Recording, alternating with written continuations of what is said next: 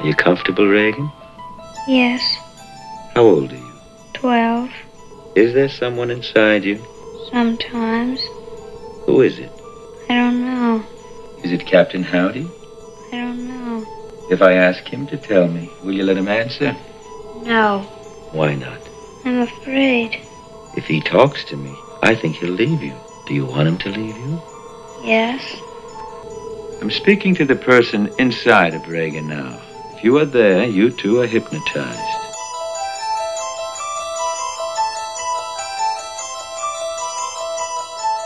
Welcome to this Percolated Media Halloween special, as the three men in a retrospective podcast review all of the movies in the Exorcist saga. What an excellent day for an exorcism. Join Garrett. I haven't had a bath for 3 days. And Matt. Why me? As they bring back horror film scholar Mick Duffy. I wouldn't be concerned about reason, Major. He's a scholar. And they review each film, one exorcism at a time, all leading up to a review of the brand new David Gordon Green directed entry to be released this Halloween season. It burns! Does the original Exorcist deserve its title of being the scariest movie of all time? I cannot tell you, it's forbidden. How will Matt and Mick react to their first-time viewings of The Exorcist 2? And I hate it. I can't stand the sight of it. And why are there two versions of the fourth sequel? He will seek to poison your mind. The answer to all these questions and more. Nothing you can do could make it any worse. Coming up, courtesy of Percolated Media. Pazuzu, prince of the evil spirits of the air, take me to Kokumo.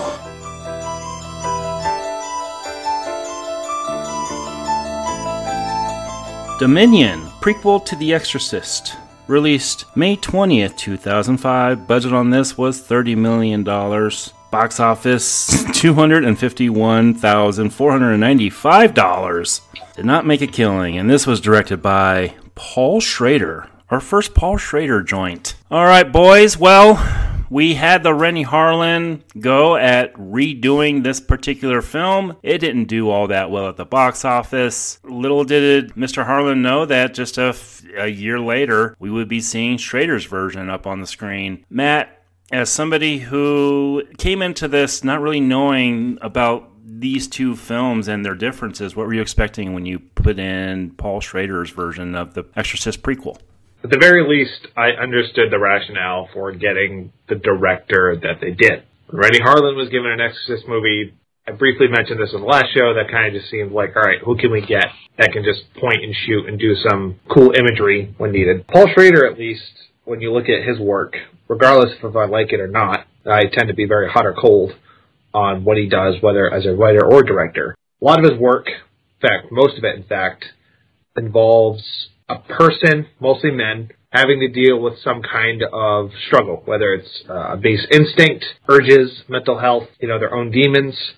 That's prevalent through a lot of his work, as is his, shall we say, critical look at religion. He's made several movies about that. First Reformed comes to mind within the last 5-6 years. So I think on that level, he's actually an appropriate choice to do a movie centered around a character who is experiencing a crisis of faith. That I see more as a justification. But given the fact that I either love Paul Schrader's movies or I hate them, I really wasn't sure what to take away from this, given that and also how The Beginning was not something I would recommend in a particular sense. So how I didn't know how much of this was his actual vision versus just a mishmash of other elements, or whether or not the foundation that they were building upon should have been condemned to begin with. I thought Paul Verhoeven did the ones about base instincts. No? Okay. Mick, first of all, you had seen this one before this particular viewing, correct? No, I hadn't. This is my first time. Yeah. I'd been told by someone, by a film academic I know who is very into horror cinema and was also a huge fan of Paul Schrader, just to avoid it. He said it didn't work either as a Schrader film or as a horror film. So I'd kind of taken that concept on board and had just been avoiding this film for the last 15 or so years. So you just avoided it, huh? Well, a lot of people avoided it. Yeah. I mean, avoided isn't even the word. It's, I don't think it turns up on television terribly regularly. It's, you'd have to go out of your way to seek it. That's the thing. You avoid Oppenheimer if you didn't want to see it, right? Yeah. But no, this was an easy film to miss, in terms of its visibility as a product. Easy to miss, and I had mentioned this story last week, but I had edited it out of that show because I wanted to save it for this particular show. And that is when Harlin's film debuted, Schrader did see it in theaters, and his date was none other than William Peter Blatty. And they sat and they watched it, and I'd say about 15 minutes in, Schrader looked at Blatty and said, if this keeps going like this, I might have a chance of getting mine out there. Movie ended. Sure enough, he went to the brass, and they did give him another $35,000 to brush up on effects and maybe add a little bit of musical cues. This is a score done by Angelo Badalamenti, but even though he was able to get that money, he could not get Badalamenti to do the cues that he needed, so he got a band that was recommended to him by his son to do a lot of the score of this. Yes. So he did all that. It was released, and kind of, I would feel, as a final fuck you from the studio to Schrader, they released it against Star Wars Episode 3 in 2005. Did not do well, as I mentioned, in the box office. And you know what? If you take what they spent, not only on this, but on Harlin's film, they lost a shit ton of money, didn't they, Matt? Yeah, and that's why I think it's taken so long for this new movie to get off the ground. I mean, let's be honest. Outside of the first movie, the Exorcist brand was stained to such a dark level with The Heretic that I feel like every movie that's come out since has been handicapped by the expectation of the original and just the reputation of the second one. And you compound that with the fact that you have this movie, which is technically a redoing of the movie that was already released, even though this one was the quote-unquote original version. Screwed up on all fronts, but it's not a surprise why this one didn't do well, especially when you released against Star Wars and 7 months later. This should have been like one of those like Shout Factory type of releases, or like a special feature on a DVD. I don't know if this, not to preview my thoughts on the movie, but I don't know if this justified like its own separate theatrical release. Maybe it was contractual on Schrader's part. I don't know. I think the thing you have to remember is sort of in the 80s, the DVD market is so strong. And the DVD market for horror cinema is very strong. So, I remember this getting a vague theatrical release on my side of the Atlantic, but I think it might have been 1 week in like the local art house cinema. But once you put this thing on DVD, I mean, the bunch have shifted some units, right? Simply just because of the brand name and the fact that it was that era when people bought lots of DVDs. So you think this was just pretty much released, given a limited release, and then released just because they want to sell units?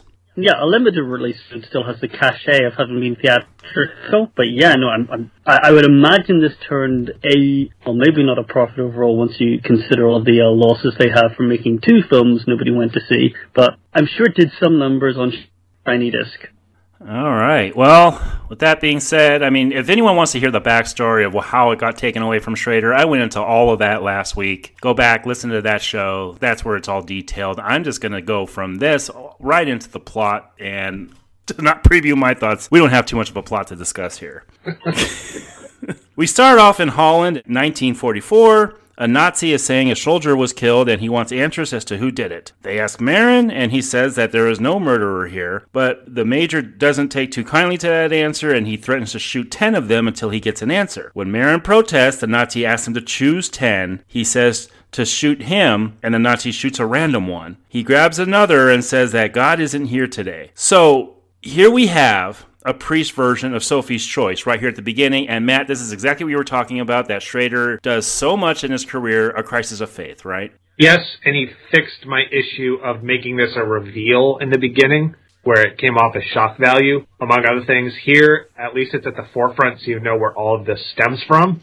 And I think my compliments of this movie are going to end there. Wow, it's a 2-hour movie too. Oh yeah. Like, I'm going to say something on the record right now. This is one of the biggest endurance tests you have ever made me watch on this network and the previous network. And I watched the 5-hour Shining miniseries. And you watched 7 Transformers films, too. It's not as bad as that, don't get me wrong, but this movie takes the idea of methodical pacing. I guess his methodology is if you cut off your own legs and arms and have to just nudge yourself from your couch to your bed. That's what this movie felt. So you're saying you agree with James D. Robinson then, who pretty much looked at this cut, hated it, and was like, you know what, we're going to do a slicker version of this. I can't believe I'm saying this, but I think they were right to retool it into a shitty mid-2000s type of horror movie. Wow. Mick, where do you stand, sir? How do you feel about the beginning of this? I don't mind it. I quite like it, though there is one issue. It's very backlotty. Yeah, good point. We've got a lot of nice location filming later on in this movie, and we've got lots of nice, I guess, bespoke sets, because they did most of the exteriors for this in Morocco, and they did their main sets and those interiors in Cinecittà in Rome, and I'm guessing those were all things they built for it. But this set, this sort of standing kind of generic European town set, it feels overly familiar. I think I've seen this set before in, dozens of sort of a modestly budgeted European films and TV shows about World War II. Mm-hmm. For me, it just feels a little bit fakey, just simply because of that set. And it feels out of sympathy with what we see later on as well. I mean, it's not a fatal flaw, but this bit feels pulpier than the rest of the film is. What I would say is, just about Morgan Creek and James G. Robinson, is these people didn't do their due diligence. If you study film, you'll eventually be asked to read Paul Schrader's breakthrough work, which, in cinema terms, that's Taxi Driver, but in his career as a film scholar, it's his book Transcendental Cinema, which is about stillness in cinema, and specifically about the films of French director Robert Bresson, who Schrader takes a lot of cues from. And Bresson very famously made the film Diary of a Country Priest, which Bresson does a better take of with First Reformed, a film about the inner life of a man of God. But with this one, these guys should have had alarm bells. Somebody in the office should have said, are you sure you want to let the guy who's the world's biggest Bresson fanboy make a movie in which the main character is a priest? Because I could tell you this is what would happen. Yeah.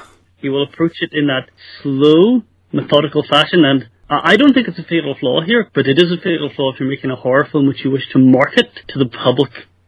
Marin starts pointing at more people who they do indeed shoot, and we get a close-up of Skaarsgard as more shooting is going on. We then cut to East Africa in 1947, 3 years later, and we're hearing that Marin took this archaeological bent as soon as the war ended after the quote-unquote incident. And of course, that incident has left him undecided on his faith. So this is why he went the archaeological route. He was disturbed by what he did here. They explain that, Matt. or did not do. Yeah. And this is the problem with prequels. If you can't come up with a good or compelling premise to answer questions that did not need to be answered, then your movie feels unnecessary from its foundation. I mean, yes.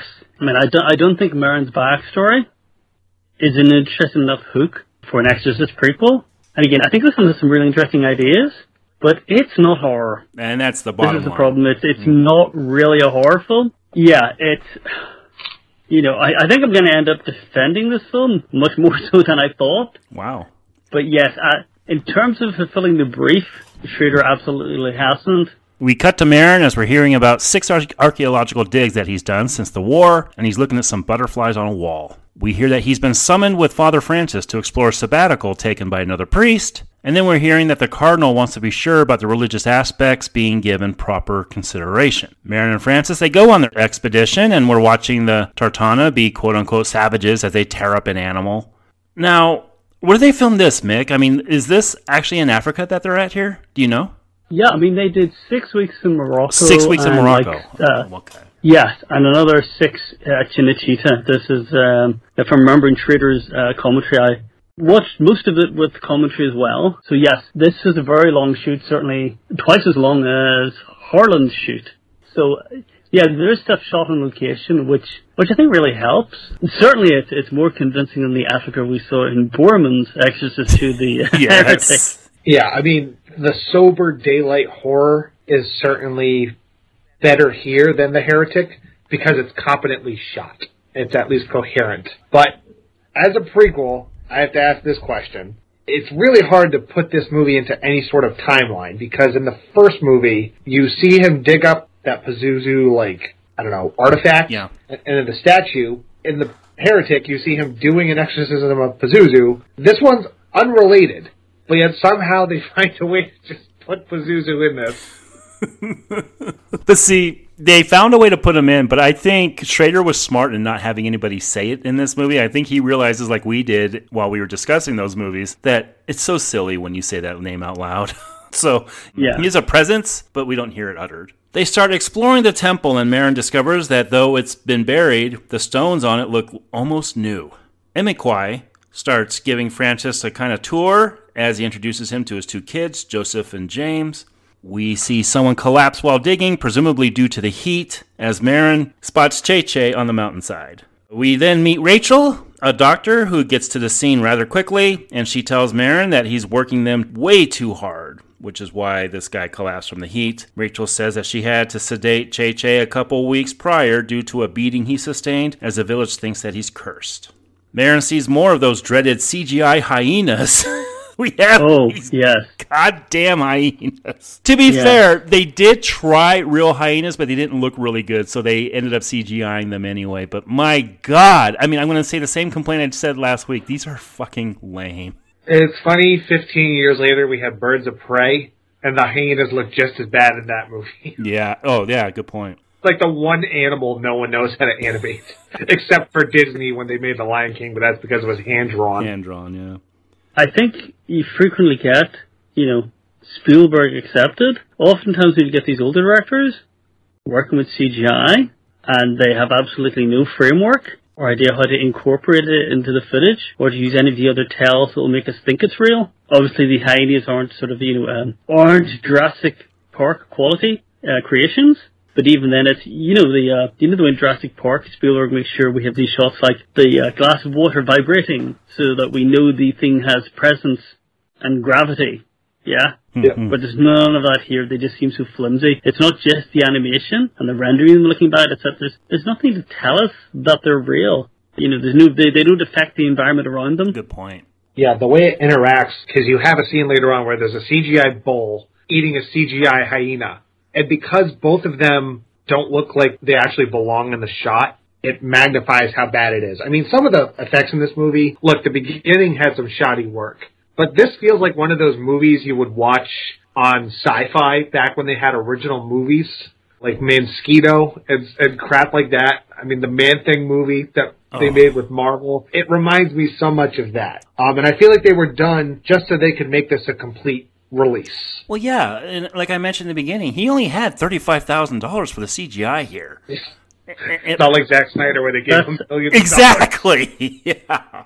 I'm trying to figure out the exchange rate in my head, but I think $35,000 that'd get you like a Nissan Leaf, right? I mean that's not enough money to do post on a movie. No. That's enough to get you good. That's enough to get you a decent car. Someone bought a really nice couch with that money. Yeah. Right. Yeah. And to go back what Mick said, you are absolutely right. Eventually, Matt and I and Adam are going to go into Marvel. We're going to dig into the Incredible Hulk. And when Ang Lee got that Hulk movie, he had no idea what good CGI was. And we're seeing that here as well. Yeah, I mean, this is in that period where you had... It was like you had either the tail end of quality stuff like Gollum, which at the time was really revolutionary, and then you had shit like stuff like this. You mentioned Ang Lee's Hulk. That's a good one. Where it's like you had polar. It's like good and evil. You had one end of the spectrum or the other with visual effects. Yep. Now I will say one thing. There is a CGI shot in this. No one comments on because it looks so good. Everyone just buys it. It's outside the buried temple. The rocks in the foreground. As for camera's kind of moving past and up and reframing, and apparently the rocks are all CG. The rocks are CG? Yeah, the large sort of rocky outcrop in front of it, that's apparently CG. Oh. So, That's where George Lucas got that idea from. Right. Yeah, so, it's... I picture George Lucas watching this and just thinking, he's like, desert. I'm just going to make the door bigger in Return of the Jedi. I think that's where he got it from. Marin finds Che on the ground during a rainstorm, and he takes him to Rachel. She cleans and dresses his wounds and says that there's nothing more she can do for him. We're getting more backstory from Rachel as the generator goes in and out of power. Rachel says that she believes evil is a human condition, something everyone is capable of. So this character is not like Harlin's from the last movie. Harlin wanted to make a movie that had a girl possessed by a demon, a lot like that first movie. This character is here to pretty much spouse exposition, right, Matt? Yeah, someone should have yelled, the power of screenwriting compels you, because this movie is so dull that and so self-serving that she will literally stop the movie to explain the purpose of the movie. It's very straightforward. She says that she also believes sometimes the best view of God is from hell. She says that Marin brought something out of Che and that she thinks what he's looking for is here. Schrader then uses an odd technique of showing a floating stopwatch as we're seeing nightmarish images of Pazuzu and wolves. This looks exactly like that old footage they had when screen testing Reagan.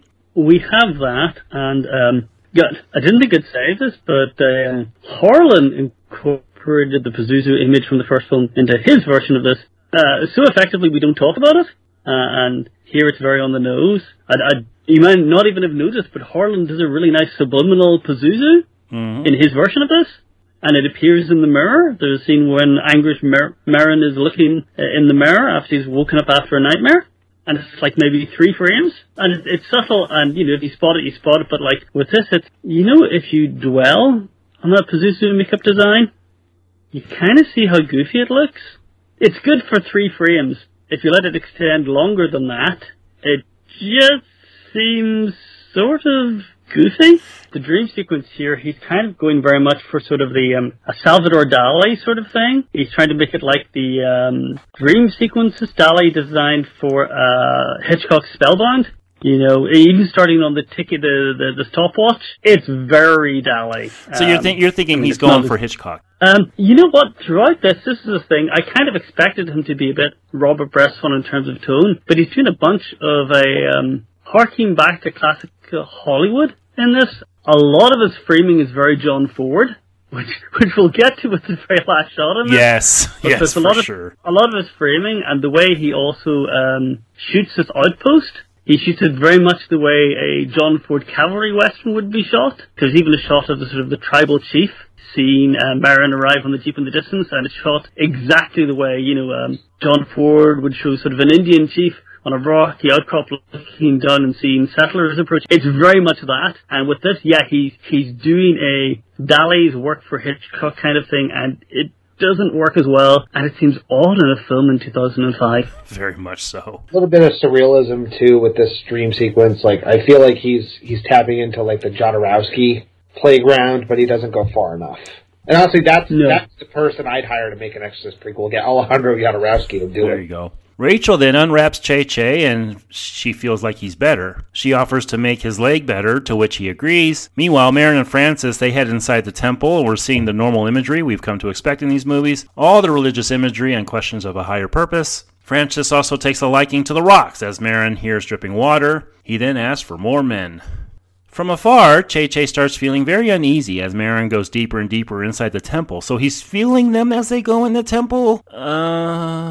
It's like some Jedi shit where you can feel their presence. I thought of that too. Like I felt a disturbance in the Force. As if a million theater goers were watching this movie and they were suddenly silent because they had fallen asleep. Mick, you're kind of into this, huh? I was expecting this. That's the thing, right? I was expecting this. You're expecting this difference in opinion, or you're expecting this exact movie here? No, I was expecting an Exorcist prequel that's explicitly a homage to a Robert Bresson film and is paced like one. Okay. So I didn't have a problem, but I think for everyone else it must be... I once had this horrible experience where I thought I'd bought orange juice, but I bought a carton of mango juice, and I had it in my fridge and thought, I'm just going to just chug down a delicious glass of orange juice right now, and it was mango. And I just felt ill, right? And I think that's the thing here. If you were expecting orange juice, you're going to feel ill and queasy. That is one of the most brilliant metaphors I have ever heard. I mean, it's appropriate because, to go with the fridge metaphor, this movie will age you like milk. Yeah. Marin is giving reasons why this temple was buried, as Francis sees blood stains and concludes that people were sacrificed here. Because of course they were. Yes. It could have been a work accident. It could have been just a bad paint job. Nope, we go straight to murder. Straight to murder. Great way to convince all these locals that Christianity is a symbol of hope. But the first thing he said is, yep, people were killed here. We then see that cattle have killed and eaten the hyenas, and more bad animal CGI is shown. And not just bad CGI, but weird compositing. Yeah, the compositing was weird too. Yeah, good point. Marin points Rachel to the imagery depicted on the temple walls, which of course includes Lucifer, source of light. I like this scene. I do. You know what? I kind of do too. I'll go with you on that. Okay. There's something strange and mystical and quite lovely about it. It's one of the few bits where he's gotten Badalamenti to write some original score, and the music's really, really the music is strangely appealing and draws me in, and the imagery's interesting. It's weird, they're talking about what should be a big scary evil thing, but it's also somehow fascinating and reassuring, I guess, because if you genuinely believe that Satan exists, you also have to believe that God also exists. So it's I like the scene. I can't even quite put my finger on it, but it's some combination of the beautiful murals and the lovely music, and it just being such a strange info dump. Rachel concludes that Marin is wrecked with guilt, and that the reason she's been confiding in him is because of something she saw of him. Yep, I bet she has. She saw the final cut. we then see a detachment of military sent by Francis, and then we see the arrival of another doctor sent to help Che-Che. The military start taking a handful of precious stones they see in the temple as a birth is taking place, as well as a surgery on Che-Che. There's a lot going on here, boys. I mean, he goes from literally nothing happening to everything happening at once. Yeah, and it's pretty abrupt, considering how ponderous everything that precedes it is. I think the stakes are kind of escalating. It's strange. He's trying to shift gears, and it feels abrupt because the rest of the film is very measured in its pacing. I will say this, though, the British soldiers stealing from a valuable archaeological site in a place they've colonized, that's extremely believable. Everything in the British Museum in London is something that they stole from some other country. We see the result of what happened to the soldiers in the temple. How do you guys feel about the fact that we don't see this happen, only the aftermath? It seems like he's trying to do the opposite of Harlin. Harlin was very visual, very showy, sometimes graphic. I think Schrader's trying to take a more restrained approach for almost the entirety of this. Yeah, I think this is very much in keeping with Friedkin's and Velati's approach to this kind of thing, where, the first and the third film, we do get deaths happening off screen, and it's learning about them later. And, I don't think it's as effective as those pictures, but I do like the idea that, we've no idea how these men were murdered, but they are now dead. I find that scarier than I'd find, some kind of over-the-top sequence of them being stalked or ripped apart. The doctor asks Marin what is actually happening here, and Marin offers to show him the fig that he's been working on. The military starts questioning whether the Turkana were responsible for the killings, and Marin says it's impossible due to the stylings of which they were killed. The Turkana say that what happened was the two soldiers that were stealing jewels at the temple started arguing, and one killed the other before killing himself. This pisses the Major off, though, and he says that that's impossible, and warns Marin to not choose the wrong side, while also throwing him in his face to remember what you owe. So we got a little bit of story going on here, right, Matt? Yeah, there's more here than I would have expected, given how bare bones the beginning is. Yeah, though, I didn't think I'd say this. I think Harlin maybe has a better take on how bad colonialism is than Schrader. Wow. Yeah, I mean, who'd have thunk it? But the Major's obviously annoyed, and he's not terribly sympathetic, but I think this film very much soft pedals the sort of colonialism as an evil. Meanwhile, Che-Che's leg is healing much faster than expected. The military returns to demand the actual truth instead of the fear tactics that they've used, and he shoots a Turkana villager when he doesn't hear a different story about what happened. Okay, yeah, this is the weird thing. When he shoots the villager, Is it just me, or is the framing meant to intentionally evoke that really distressing photograph from the Vietnam War? I think he's going for that kind of imagery. I'll go with that. Oh yeah, he's also trying to show that us colonists are the real evil on the planet. We're getting hints of Francis having a nightmare before he's woken up by Marin. We're seeing Francis express guilt over asking Granville to show up and help, and then gives Marin his cross, asking Marin to pray, as prayer is all we have in times like these. Francis starts regurgitating Marin's findings and words right back at him and pleads with him to refine his faith. And then Francis starts teaching his class, and Joseph and James, they say that they've been told Jesus Christ killed the women outside. He corrects them by saying it was actually the British major who did it. And this is when a Turkana savage comes in and wallops Francis before killing the kids. This I wasn't expecting. Yeah, this was very, I gotta check my notes, because I wrote this down, and then realized it was a pun 5 minutes later, and felt terrible, but I'm gonna say it regardless. That was very hardcore.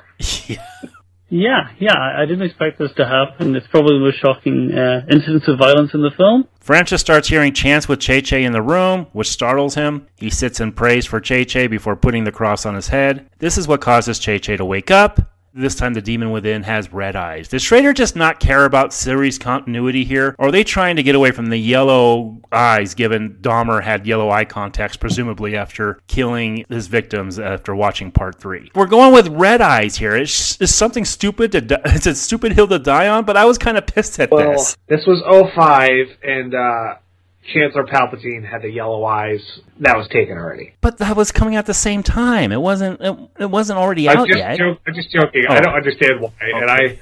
And look, I got a lot of problems with this movie, and I'm the last person to bitch about coloring.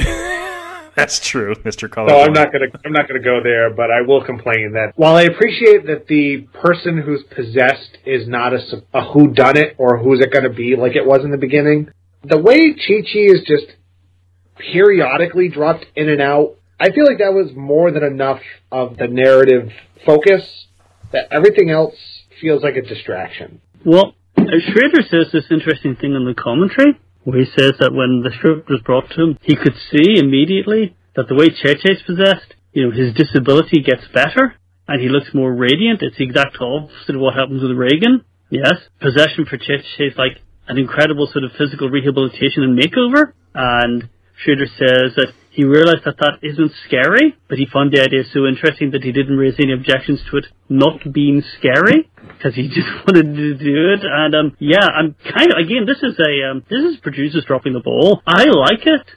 I mean, I like it as a kind of a twist on the established rules. Yep. I mean, why would a demon possess a body then immediately go for sort of corruption of the flesh when you could just modify it or improve things? I actually quite like this, but, Schrader's right. It's not scary. No. Depends how you do it. Because the argument I use against that not being scary is you look at David Cronenberg's The Fly. Before shit goes downhill and his body starts breaking down, he is borderline superhuman and thinks it's the greatest thing in the world. I think that can be scary, especially for the person watching it. Here, you're saying turn to Satan if you want to learn how to walk again. God, we gotta do that movie eventually. Oh, we gotta find a way. Marin and Francis, they go to Che-Che, who is almost fully healed, and Francis convinces him to become a full-blooded Christian. Meanwhile, Granville wants a message to be sent to Marin, that he understands what he's gone through all these years, and this is when Granville puts a gun to his chin and shoots. Mick, I think this is tied for the most shocking bit of violence in the movie. I was not expecting this. It got me. Yeah, I suppose. I guess it's quite restrained in terms of the bloodletting here. Yeah. It's the most restrained a person shooting themselves in the head I've seen in a film. That's a good point. Which, there's very limited blood here. Yeah. Again, I wasn't fully expecting this moment, and it does change the dynamic and up the stakes. Yeah, it's definitely surprising, but, for a movie the movie's pretty tame, all things considered. I mean, there's instances of shock, but in a way that makes it no better for me than what Renny Harlin did with the Nazis. Mm-hmm. Marin is then told by the sergeant that Granville was well liked by his soldiers and that he needs to tell the Turkana to stand down. Francis starts what I'm assuming is a baptism on Che-Che as he turns devilish one more time before collapsing. He then knocks Francis in slow motion right into a statue. What was the point of this shot? Was this left over from Harlan? We see a full slow motion shot. Oh, this was like the Paul W.S. Anderson moment. Oh, God. All right, I Mick, like this Mick, shot. defend it. Go ahead. Yeah, no, I liked it. It's strange. It is. You know, it's weird and off-putting. And, you know, by this point, superpowered, demonically possessed person flinging someone against a wall is a cliche. And it's by this stage, this is already a thing that the Evil Dead franchise has played for kind of, you know, for comedic effect. So I quite like that it's come up with a strange way of doing this. Again, it's not scary, but it is odd, and I'll sometimes take odd as a consolation prize. Yeah, I mean, the heretic was odd, but, you know, I would leave that prize at the county fair and never pick it up again. The Turkana say that they all need to leave, and if the British leave now, they will be spared. Francis says that Che-Che is possessed, and he needs to get into town to fetch a book of rituals. Which you can just buy at any gift shop, apparently. Francis pants... Pick it up the Necronomicon at Walmart. You know what? You probably can at this point. Francis passes by Marin and says Satan is real before leaving to get the book. Meanwhile, poor Rachel is right across from Che-Che as he says that he is perfection.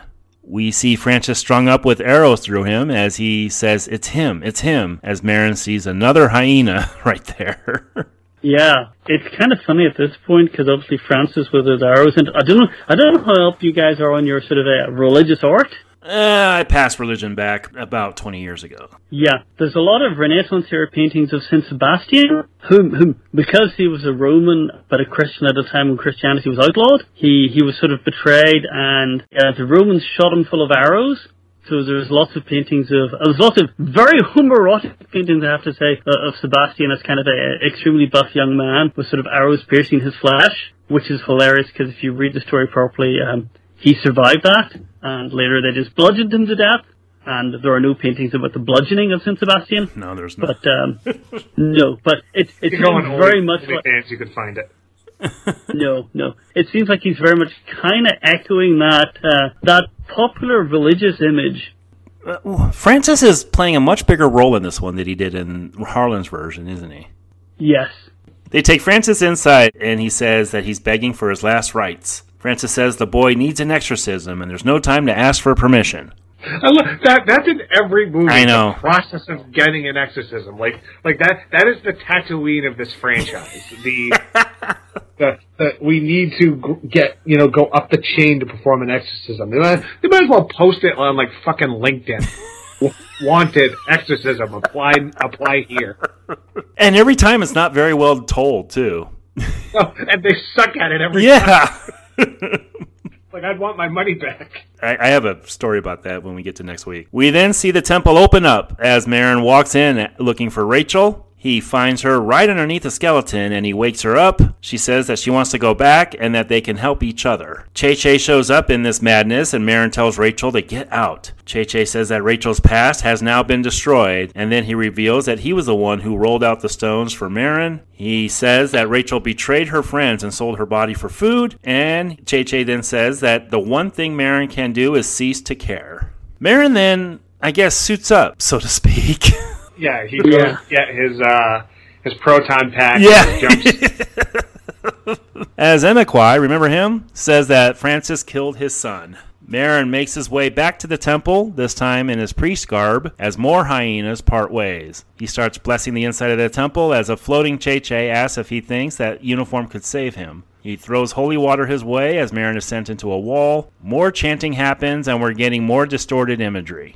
Che-Che offers the opportunity for Marin to undo the sins committed 3 years ago as snow falls, and here we are. So it's fitting we're recording this so close to the holidays because now we have a Christmas Carol exorcist. Yeah. When did this turn into the Ghost of Christmas Yet to Come? Even though it's already happened. And this is the dumbest thing in the movie. I got to talk about this right now. For the big end-all be-all villain, Pazuzu's really not all that evil as he's presented in this movie. He heals Chi-Chi even after he is exorcised. The only people he murders are the corrupt colonists. Who's the bad guy again? Well, I'm just going to say, he was kind of really rude and a bit of a dick about somebody doing sex work to survive. I mean, dick move, Pazuzu. Mick, what are you thinking here? Are you going to defend this the way he's kind of, they're showing him at this exact moment again? Okay, two things are sort of happening here. One, the narrative's kind of getting, there's a bit in the New Testament where Satan tempts Jesus. It's like in Matthew chapter 4, because God, I went to Catholic boys' school and I remember this stuff, even though I could be using my brain to store more trivia about horror cinema. But it's kind of that. But it's also very much like another Paul Schrader project, Last Temptation of Christ. Oh God, he's trying to dig that up again? Yeah, because it's, the whole sequence in that where Satan in the form of a small English girl is showing Jesus the life he could have, right? It's that. It's also, I guess if we want to link it to something, outside of religious media, it's also a bit like, do you know the classic Alan Moore Superman story for the man who has everything? Yeah, no, it's that. It's tempting someone with a life they could have or could have had, but they'd have to choose a less virtuous path, and they'd have to make less sacrifices. It's that. I don't mind it here. It's weird, because obviously nothing like this has happened previously in these films, but there's precedent for this in other media. So I'm on board with it. It's fine. Wow. Yeah, I mean, the Last Temptation of Christ thing is obvious because, yes, he wrote that movie, or he wrote the screenplay at least, and also, much like Jesus, you wake up after this movie's done 3 days later. You're like, holy shit, what happened? In this reality, Marin shoots the general as he gets shot himself, and many more individuals die. We are also getting imagery that put me in mind of the cover of Stephen King's Night Shift, as we have this hand being unwrapped with this bandage and a whole bunch of weird shit going on here. Marin tells Che that this earth is not his dominion. Title drop. As Green and Fire... Did you mentally insert the gif of Leonardo DiCaprio pointing at the TV? As Green and Fire fill the screen. Rachel walks in and hell is breaking loose. Che spits out some horribly rendered CGI bugs. Oh my God, these were bad. Yeah, you should not be echoing Brendan Fraser's The Mummy. That was 6 years before this, and those effects are about on par. But we're getting bugs like we got in The Exorcist 2, so we're bringing those back. Yeah, this movie pulled a lot from The Heretic, I noticed. Yeah, it does. Especially with Pazuzu being able to be like a copy of a real person, which he did in The Heretic and he does here. Mm-hmm. So at least, again, they're not pretending that movie doesn't exist like franchises do nowadays. Correct. Marin keeps chanting, and he casts the demon out. This scene of Che-Che's evil spirit disappearing, it kind of put me in mind of a movie that the three of us have covered, Nightmare 4, where like the spirits are all disappearing as the bad guy's being destroyed here. Marin assures the Turkana that the demon is cast out, but they wish him strength, as the demon will now pursue him. The Major then tells Marin that if he's asked about what happened, they won't get anything out of him. Rachel then gives Marin the cross and asks if he'll write her. He responds with a kiss on the cheek. He walks out as smoke fills the screen and credits roll on Dominion, the Exorcist Prequel. Boys, how do we feel about the ending? At least it didn't feel the need to do like a shameless tie-in to the first movie. Whereas like, I'm going to go investigate X, which is the spot that the first one opens with, or there's he meets someone named McNeil. There's nothing that cringeworthy, thank God. So I'll give it points for that. Again, it's the final shot here. It's funny. It's a much more effective final shot than the final shot of Harlin's film because obviously it doesn't involve shonky green screen work, but also it's an effective final shot because I'm going to be generous and call it a homage, but it's a lift from the end of John Ford's The Searchers. It's very much the final shot of The Searchers. It's not Shane. No. It's the final shot of The Searchers. Okay. Our hero turning his back on the woman he can't really have, and walking back out into the wasteland or the wilderness. He doesn't have the environment in the background. So obviously he's on a studio set in Italy, so there's lots of dust kind of obscuring it. But yeah, it's the idea that he's turned his back and walking through the doorway. And it's completely that. He says this throughout his commentary about how he liked that Stellan Skaarsgard has a kind of John Wayne war, and this is it. This is him doing that. It's not a film I expected to be homaged in an Exorcist prequel, but I'll take it. Oh. It works. I wasn't expecting. And the movie's over, which is good. So even you were feeling the length at this point. I felt the film had nothing else to say or do, so I'm glad it stopped. All right, boys. Scale of 1 to 10, what do we give Dominion, The Exorcist prequel? Mick, you go ahead and go, sir. You know, I'm... Okay, I kind of have to do this two ways. I have to kind of assume if you were expecting a horror film and an Exorcist prequel, in which case this is like a 3. However, if you're wanting a Paul Schrader movie, this is a 7. You know, it's not autofocus, it's not blue collar, it's definitely not hardcore, but it is better than Cat People. Aww. Yeah. It's not really a horror film. It's a strange, often meditative, occasionally sublime, sort of theological character study with light thriller and suspense elements. So 7, but with all of those caveats. 7 with some caveats. All right. Matt? You know, for a movie that was picked to pieces to put a Frankenstein's monster known as The Beginning together, I kind of wish they left this body buried and never dug it up in the first place. If you're an Exorcist fan, you know, you get to pick your poison with these 2 prequels. And look, this comes from a very studious director, the writer of the first 2 Terminator movies, you know, the good ones, and the author of the Alienist books.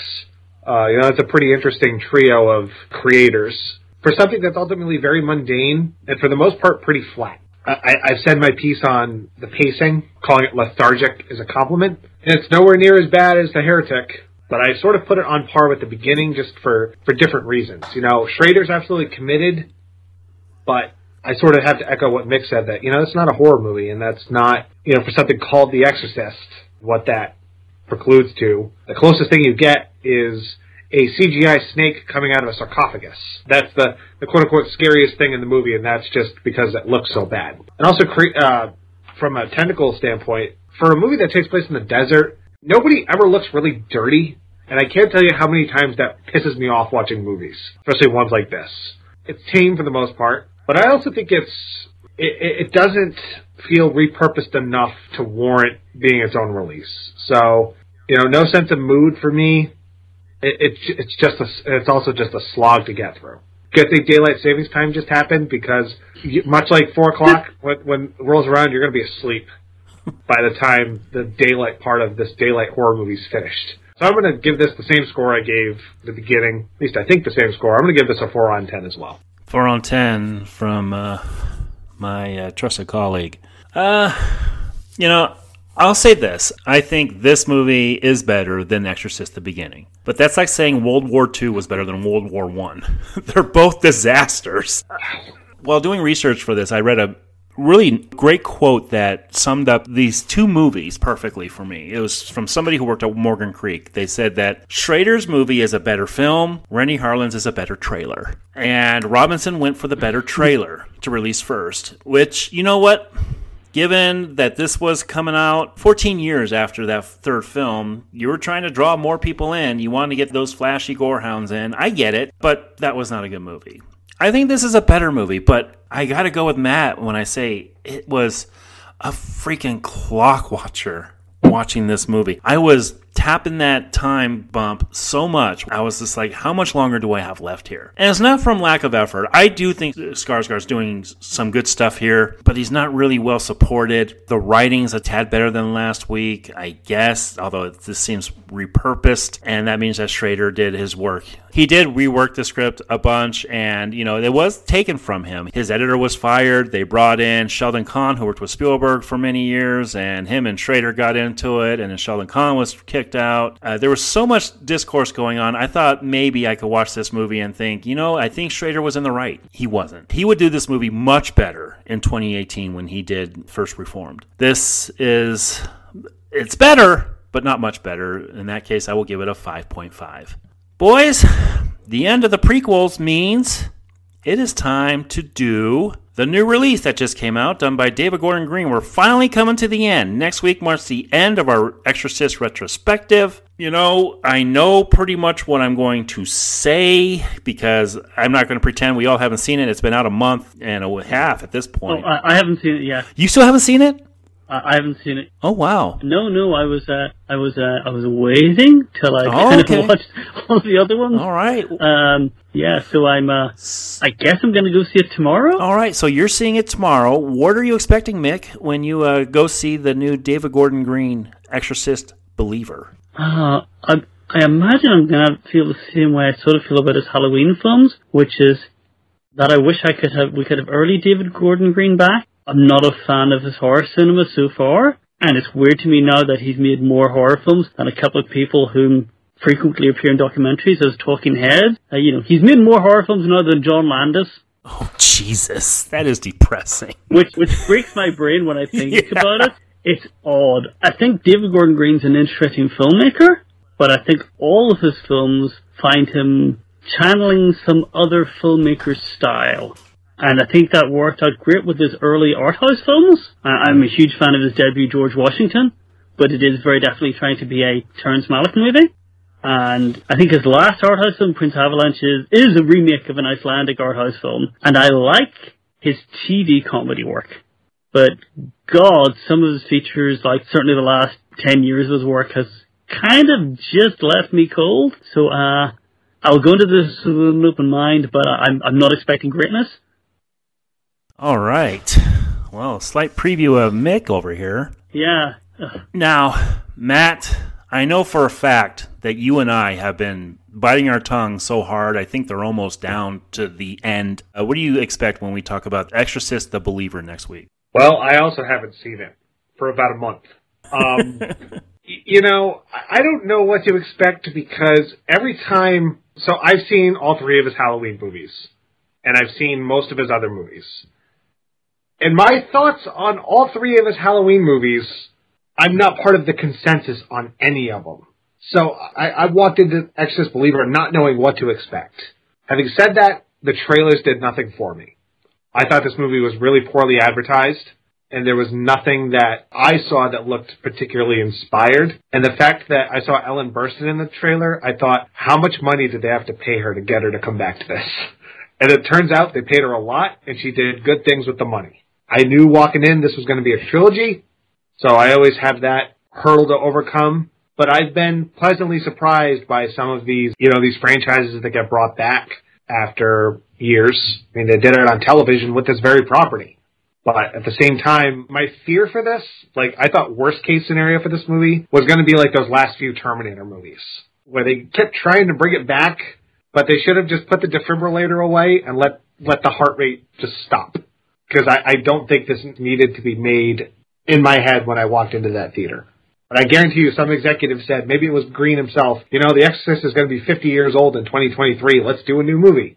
I don't know if that's a good enough reason to spend $500 million on a freaking IP, but that's exactly what Blumhouse did with this. They spent $500,000 on the rights alone. Unbelievable. Look, like I said, I've been biting my tongue with this. I had my own expectations going in. I will reveal all of those next week. I will say, Matt, you and I have not done those Halloween movies yet. We will get to them eventually. But I was not too enthused going into that screening. Because if there's one thing that watching these last couple Exorcist films have taught us, it's that they can't shock us anymore. So my thought was, what could he do that was different? What could he do that could, I don't know if shock is the right word, just do something different, do something that could rework the property into something that, as Matt has said, is something that could be a good use of this property and this IP. They're supposedly making 3 films. We'll discuss whether that's going to happen next week. But I had my own expectations, and that's all I'll say until we get to that film. Also, tune in next week because we will preview the review we will do after. It's going to be something we have also been building up that we started last year. And then, as Matt said, we are going back into a galaxy far, far away to bring us into December. And then, my God, we just so much more that I don't really want to get into now. But boys, thank you so much for joining me on this journey through The Exorcist. Matt, I'm sorry it's been a slog for you. Mick, I'm glad it's been a pleasant surprise for you. And hopefully it ends good for all of us. Until next week, when we finally get to the end with Exorcist The Believer, I believed God let us decide between podcasts and evil. I chose podcasts. Evil happened. Thank you, gentlemen.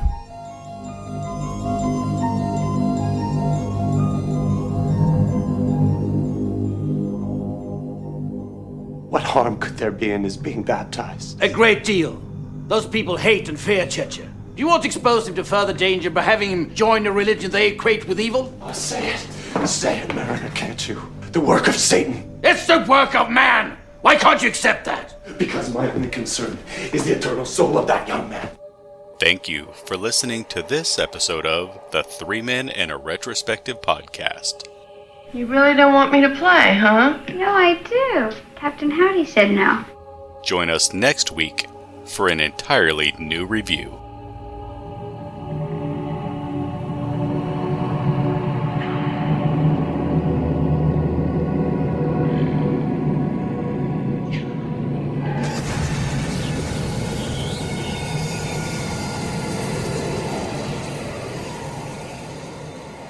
And if you would be so kind, please take a moment and give us a positive review and rating on your podcast platform of choice.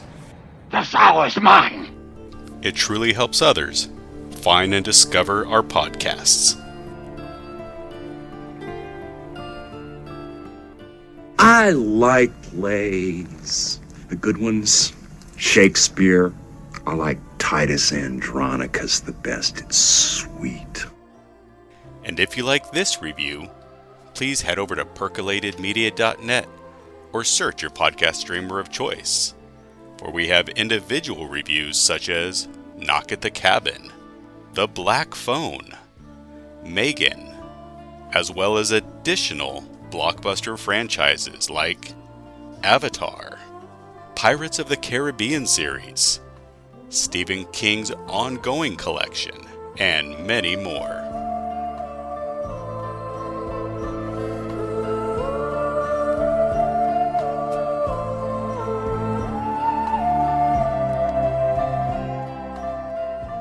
He has work to do, much more. The 3 Men and a Retrospective Podcast is produced by Garrett, Matt, Adam, and Nathan.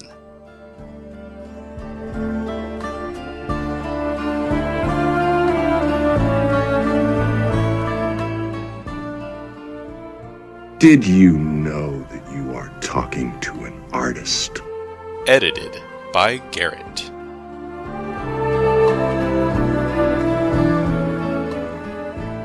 Once the wings have brushed you, you're mine forever. Voiceovers by Adam.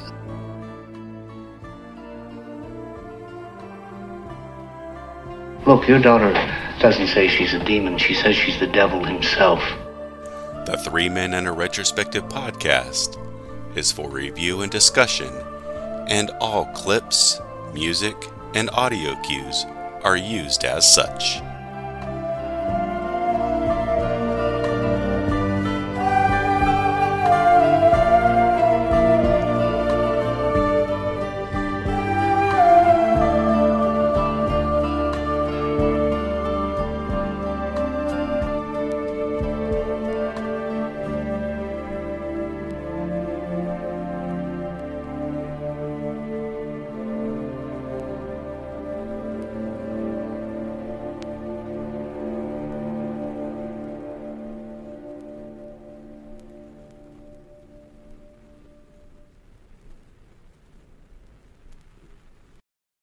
Well, bye. The power of Christ compels you! As Marin spots Che-Che on the mountainside. Che-Che, Chi-Chi. How do I say that name? Is it Che-Che? MacGuffin. I think it's Che-Che. It's a MacGuffin. The power of Christ compels you! Mick, anything to say about the CGI here? No, Okay. it's All right, I'll move on. Well, I mean, I think the thing is, Lord, I think you frequently get the power of Christ compels you. And he shoots a Turkana villager when he doesn't hear a different story about what happened. We're getting hints of Francis. Okay. Oh, go ahead, Mick. Go ahead. Okay, yeah, this is the weird thing. The power of Christ compels you. Francis is playing a much bigger role in this one than he did in Harlan's version, isn't he? Yes. Matt, is that a good thing or no? I mean, would I rather sit in traffic or, have explosive diarrhea? I don't know. Kind of what you're asking me. The power of Christ compels you! The writing's a tad better than last week, I guess, although this seems repurposed. And that means that Schrader did his work. And, he did end up... God, that scared me. One of the cats just grabbed a toy. It scared the fuck out of me.